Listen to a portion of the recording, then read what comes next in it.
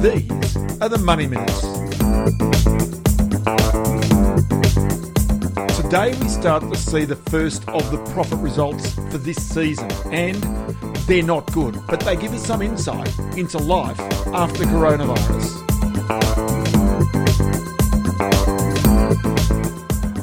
Great to have your company for another episode of the Money Minutes. And what I want to concentrate really now is, as the rubber hits the road, as the cliche goes, as companies start to report results, and also on top of that, you start to see some of the valuations coming in. One of the big ones out today, IAG, the insurance company, has suspended its dividend. And remember a couple of days ago, I was telling you about the Australian Prudential Regulation Authority. This is the organisation that really, if you like, oversees the stability of our financial sector, which is largely the banks and the insurance companies. Well, in this case, they're likely to give some guidance to banks and insurance companies next week as to their dividend policies. So IAG has perhaps prudently decided to suspend its dividend, but I do note that even as I'm doing this, the share price was down more than 6%. And certainly is still well off its highs, unlike a lot of other companies that have rebounded in the aftermath of the coronavirus. So, really, if you think about this, it's a situation where the potential for claims is going to rise more significantly, and the amount of business it might do is also going to be suppressed. Then on top of that, you think about the hit to the actual portfolio that the insurance company will have that often does back, if you like, a lot of its policies. So these are the, if you like, triumvirate that you've got that are causing the fall in that IAG share price. Now, generally, insurance is a fairly steady side of business. The other one I want to concentrate today, and I think this is really instructive, is Vicinity Centres. Now, Vicinity Centres, previously known as Centro or Federation, is Australia's second largest shopping centre group. It's got about $6.9 billion worth of shopping centres, so including some of our most famous. The QVB Centre in Sydney, right in the heart of Sydney, the Strand Arcade in Sydney, the Myer Centre in Brisbane, that's pretty significant. But the jewel in the crown, always, is Chadstone, Australia's largest shopping centre right in the heart of Melbourne. It is a city in its own right.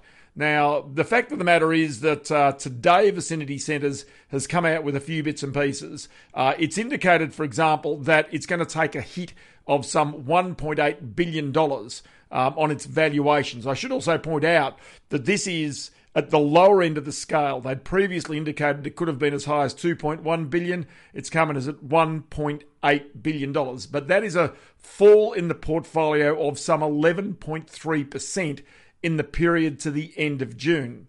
Now, there's reasons why there's been this decline in the valuation. Number one, quite clearly, is the rents that many of those tenants, the retailers inside these shopping centres, are paying. And what you've got is Grant Kelly, the chief executive today, talking about not just having deferred rents for some of the struggling retailers, but also on top of that, he's talking about the actual, if you like, waiving of those rents. So in other words, there are tenants who have been given deals to try and help keep them alive who are not having to pay rent for a period of time. So Vicinity and its shareholders, its unit holders, are having to basically carry the can for that. Hence, the valuations are falling. The second thing, which is an issue for them, is the capitalisation rate. Now, what this is about is the actual valuation long-term on which they'll value their shopping centres. And that's also risen to 5.47%.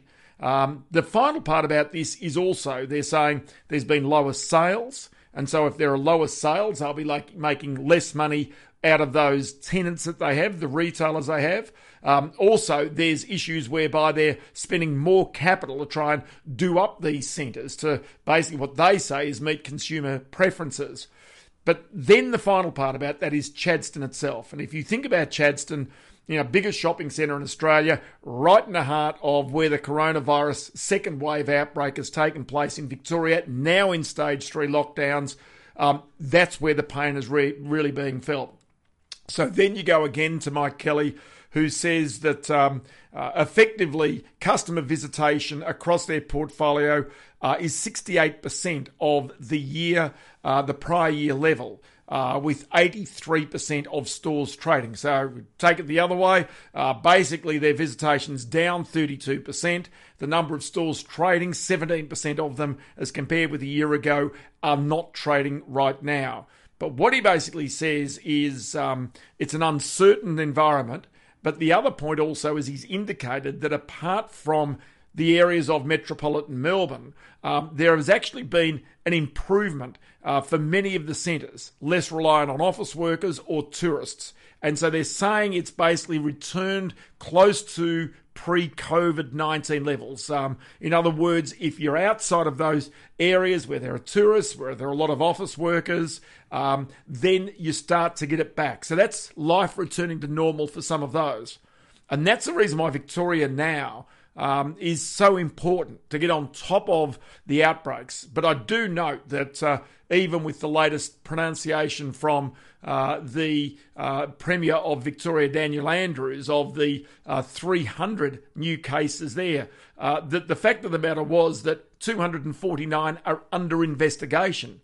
And that to me is a really big problem. Anyway, so that's what's taken place.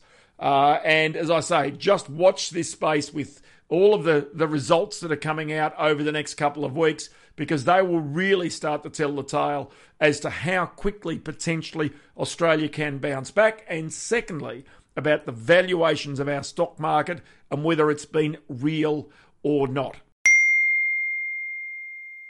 Just on this point of retailing, how fortuitous or how incredibly clever was the Lowy family in selling out of its Westfield shopping centre empire between 2017, late 2017 and late 2019.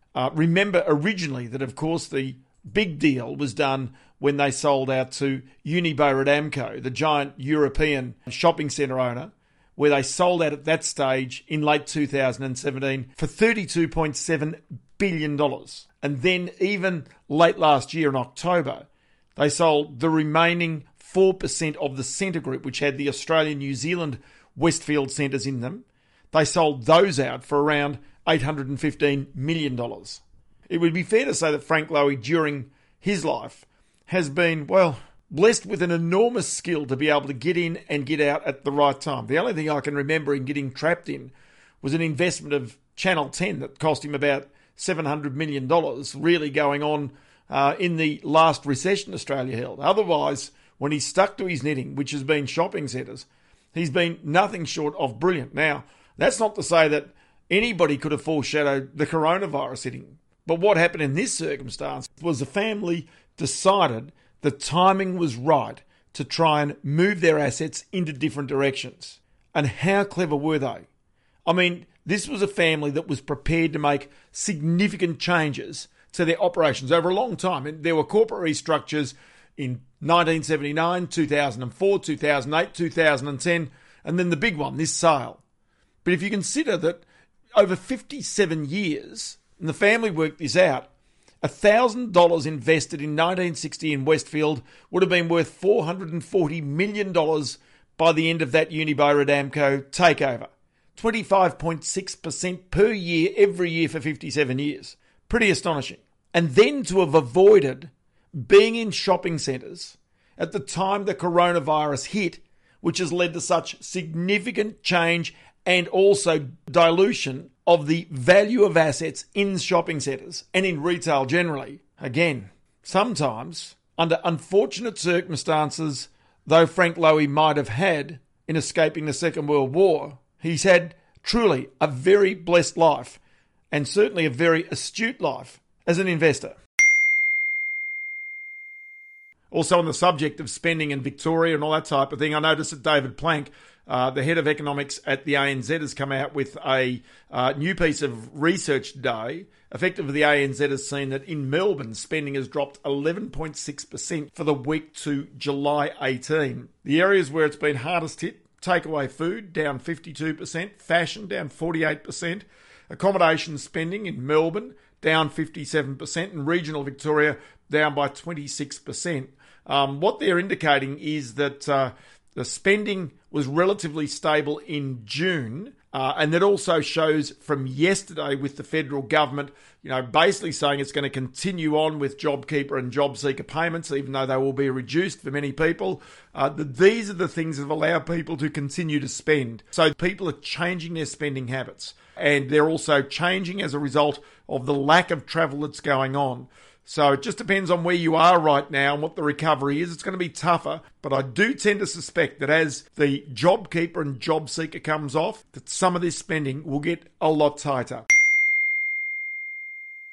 Just a final one for the week from you. I just want to play you a grab because it almost, to me, beggars belief, almost bizarre that this even had to be said. And so I just want to take you to one of the world's richest men, Bill Gates, the founder and also boss of Microsoft, and really a lot of the work that they've been doing to try and through his foundation, the Bill and Melinda Gates Foundation, to donate millions of dollars to a coronavirus vaccine and treatment research. However, there's a conspiracy theory going around the internet that the reason why he's been so keen to try and put all this money into vaccines is so that he can somehow implant microchips into billions of people to monitor their movements. Here's Bill Gates. No, there's no connection between any of these vaccines and any tracking type thing at all. I don't know where that came from.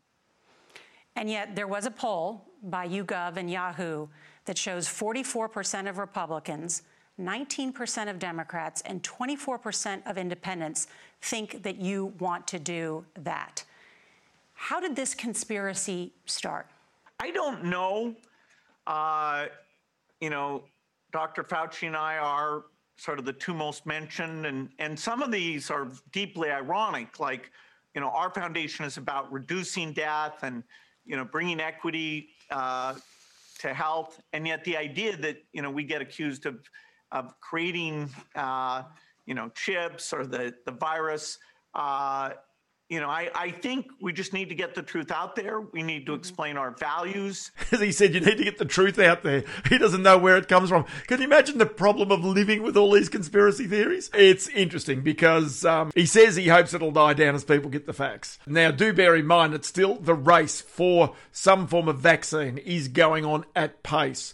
With the great hope, as we've told you before, about what's happening in the UK with that Oxford University AstraZeneca project, and also the University of Queensland, which along with CSL is already trying to see whether it can get production ramped up to get millions upon doses in Australia. It's still going to take some time, even if these do work, and none of them yet have been actually seen to be proven to be the right treatment. The other one also to note is that in February this year, the Bill and Melinda Gates Foundation said it was donating $100 million to vaccine research and for treatment efforts for coronavirus. As I say, you try and do the right thing, you still get smashed. Life can be pretty tough. Anyway, that's it for the Money Minutes this week. Thank you so much for your company and your comments. If you pick us up via the Apple Store or if you pick us up via Spotify, wherever it might be, leave us a comment. We'd really appreciate it. Give us a feedback. That's important to us to keep this going. I'm Ross Greenwood, and these are the Money Minutes.